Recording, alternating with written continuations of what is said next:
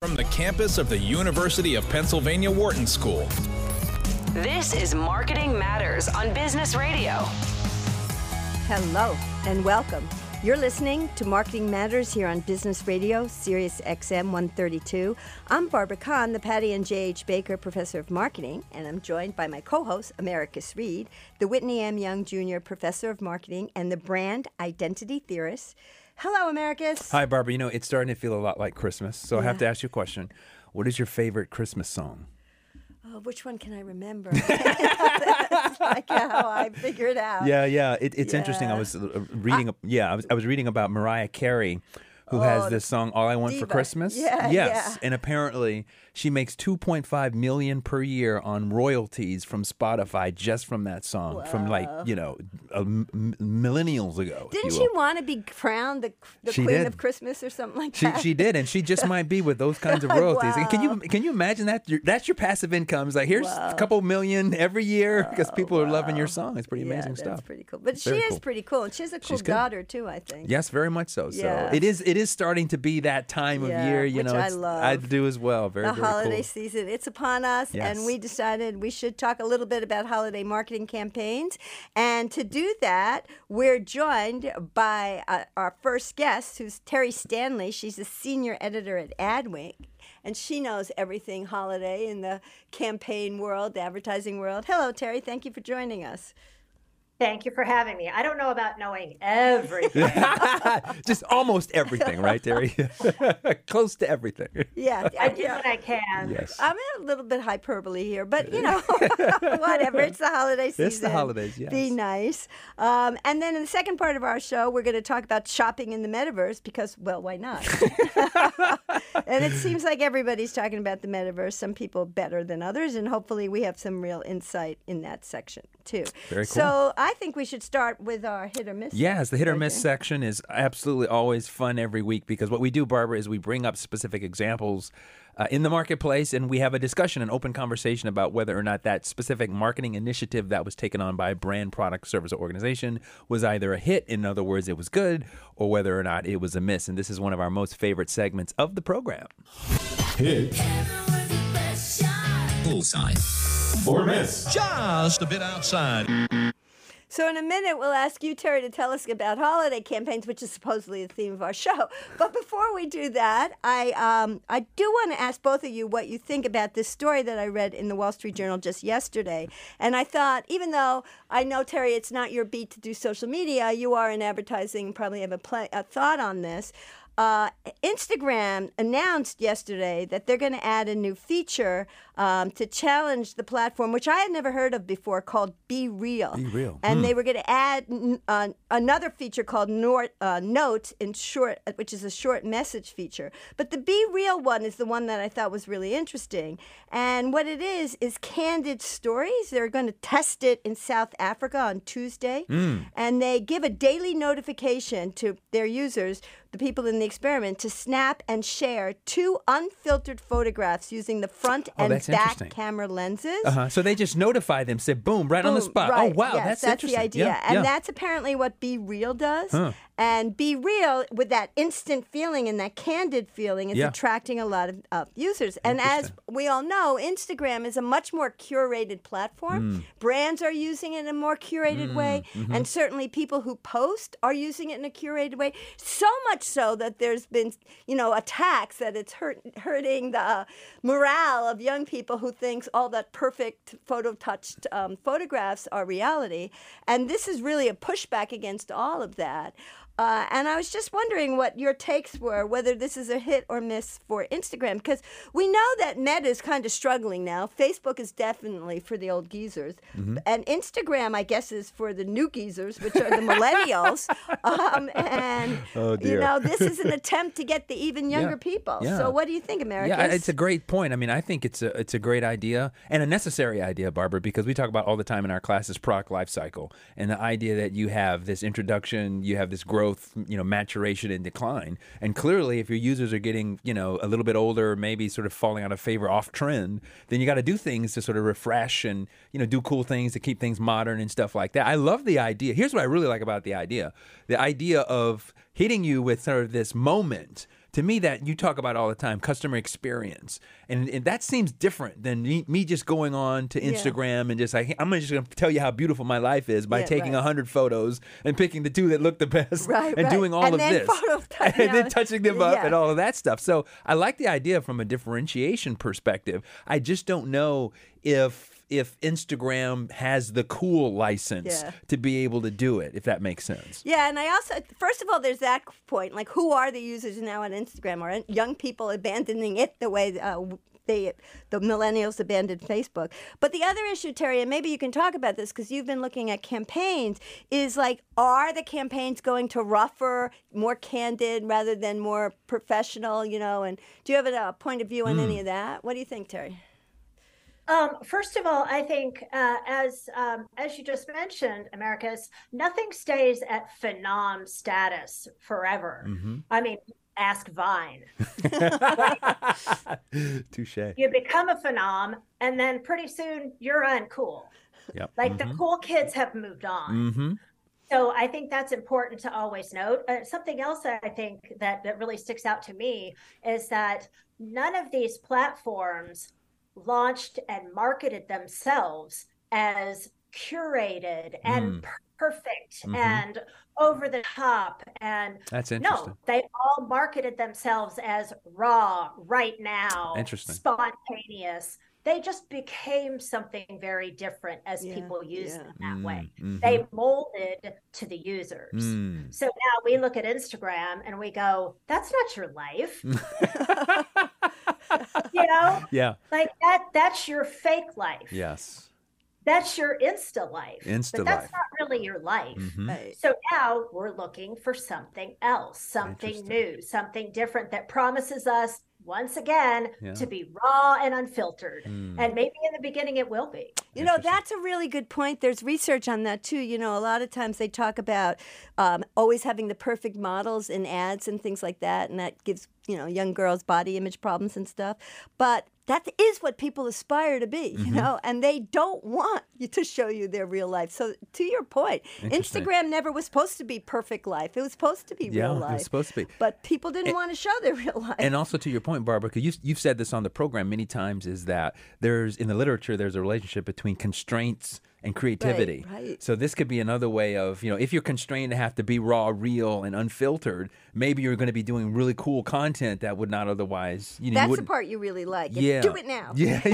I think that's pretty cool, right? Yeah. If people don't, figure out a fix around it. Yeah, that is. Well, we'll see how it goes. I mean, because Meta's been struggling, and, they famously were all in on the metaverse, which wasn't a good decision. So now they're coming out with these new features to try to look around, see what's working, and copy it instantly, which is, that we teach that too, right? Yeah, that's a strategy. It certainly is a strategy. Definitely is a strategy. But we'll follow up and see what happens with Instagram. Maybe we'll look back. Yeah. So, Terry, tell us what's new and cool in the holiday season in advertising.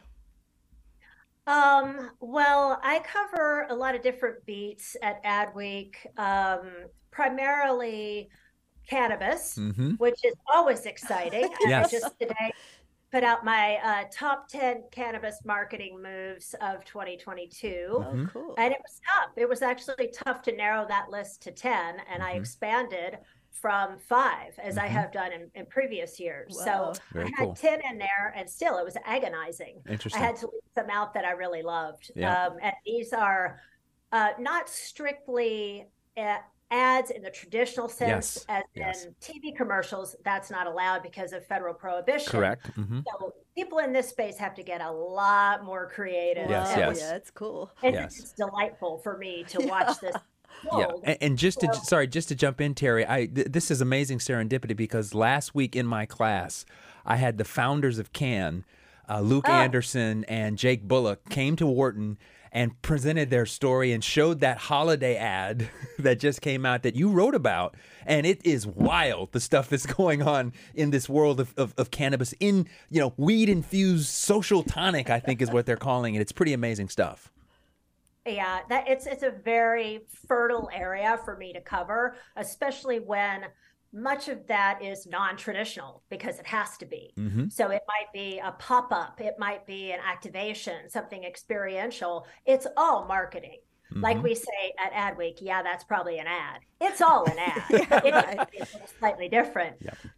But I also cover a lot of booze. They do a lot of stunts this time of year. Yeah. It's a big time for them. Obviously, I cover plant-based food. That it's also, I mean, it's a big time for any CPG product, any grocery product. It's a big time. But yes, it's been busy and fun. And so tell us your most fun. Give us an example of something really fun that you liked. A particular campaign? Yeah. I actually just covered two stunts out of the Miller beer family. Miller Lite did a Christmas tree keg stand, and it is exactly what it sounds like. You put your Christmas tree on top of it, and it dispenses beer from the bottom of it. That's cool. Wow. And that was closely so much for by, cookies and milk for Santa, huh? Just yeah, right. Yeah. Closely followed by Miller High Life, which really leans into its dive bar roots. And they did their twist on a leg lamp. So it has the frilly shade and the leg, wow, a la Christmas Story, but yet it also dispenses beer. My students told me that Miller's having it's a retro period. It's becoming really cool again. It was like so uncool, it's cool now. Just like PBR. Yeah, there are PBR. the brands that are. They will really use that nostalgia and that real down market kind of blue collar roots to their advantage. Interesting. Well, apparently it's super working. I'm looking at your story here that you said the top 10 cannabis marketing moves of 2022. We could talk about some of them. They sound pretty interesting. There is this, what is this one? The cannabis brand Air Wellness. Did something for Mother's Day that you thought was, is that your number one, or are they not in any order? Yeah. I did not rank them. Okay. And I actually put a couple in the top, in the intro of the story that didn't even make the list because I just want to spread the wealth a little bit. Okay, so that one didn't even make the list. You liked it? I really liked it. If I had had 12, I could have put 12. Oh, okay. Okay, so let's talk about the one that's number one, which you call the Coco Chanel of cannabis. Is that one? That's a real one, right? That is. Okay, so let's talk about that one. That is a fashion brand that people may know called Edie Parker. And bespoke handbags and really cool fashion accessories. She now has a cannabis line called Flower by Edie Parker that some people call Weedy Parker. Oh, we saw what you did there. That's good. Weedy Parker. Well done. I like that she took a classic campaign, one of the most famous in advertising history. You've come a long way, baby. That's a Virginia Slim. Virginia Slims, yeah. Yeah, which, you could argue co-opted feminism to sell cigarettes to women. Yes, you could definitely argue that. Wow. And but I love that Edie Parker has always had that sort of 70s throwback aesthetic, speaking of nostalgia. And she really used that and kind of completely redid that classic campaign, because the theory was the woman of today, excuse me, the hip happening, successful woman of today is not smoking cigarettes. Oh. She's smoking weed. Oh, of course she is. Wow. That's actually good. We need some Snoop Dogg playing in the background. a bong and, yeah, there you go. That's interesting. I'm looking here that wow. It seems like some of these cannabis campaigns have that as a general theory, kind of theme, where they take things that were in other worlds and they're repositioning them for the cannabis world, and that makes what's old new again. Yeah, and also to your point, Terry, comment on this, because one of the things that got described when the Can founders visited Wharton was this idea of a revolution of destigmatizing the product domain itself. So in other words, this microdosing is a thing for certain, and that we often think about oh my God, potheads, and you're a lazy person on the couch, don't do anything but smoke weed, and it's like they're trying to change that whole perception.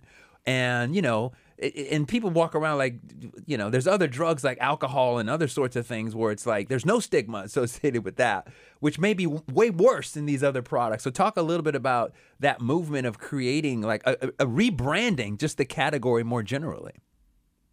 Obviously, brands like Can have been in the forefront of not only jabbing their finger in the eye of big alcohol, but really normalizing cannabis use. I mean, when you look at, we're at 37 states now legalized. It's easier to keep track of the states that haven't legalized, that because that number keeps dwindling. Yep.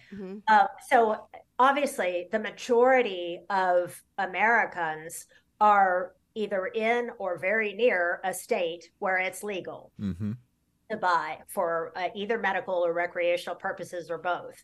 So I think these brands in the space are really trying to, it's kind of sometimes might be a silent majority, but the latest Pew research puts it at well over 60% of the country says that it should be legal for recreational purposes.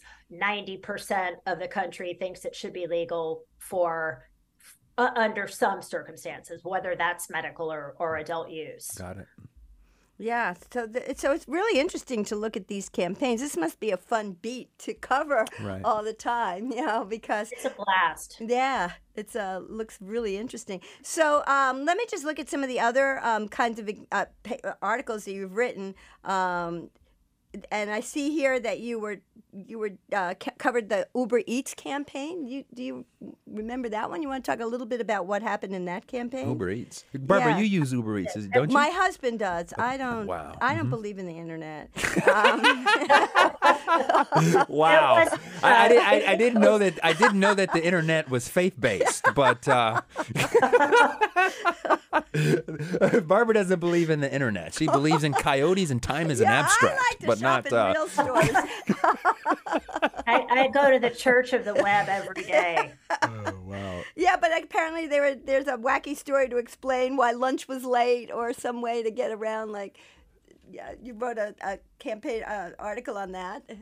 I did. It was not specificely a holiday. It didn't have a holiday. No, it wasn't a holiday theme. I know, but it was very recent. And they've done some fun ads before with celebrities, including a Super Bowl ad that was very, very popular. And this one in particular, they were trying to say, we try to be on time. We're very conscious of that. But if for some reason we aren't, then we're going to give you 3 months free. But instead of just saying that, they made up these sort of ridiculous over-the-top backstories about why your lunch was late. And it involved people like OBJ and a minion, a giant minion, inflatable, and Danny Trejo. And it was just nice. Sort of wacky stories about why your lunch was so late. interesting. That's clever. Because my husband told me last night that he ordered something off of Uber Eats because he's getting delivery free, but he didn't explain to me why. So now I know. And he has a giant minion to thank for this. Apparently, apparently something earlier was late. Interesting. Well, anyway, Terry, it's really been nice having you on the show. Thank you for joining us. And where can our listeners go to find out more about your terrific beat and the stories you write? Adweek.com. As easy as that, huh? Wow, very nice. That's easy to remember. Thank you very much. We're going to take a short break. This is Marketing Matters, Business Radio, Sirius XM 132.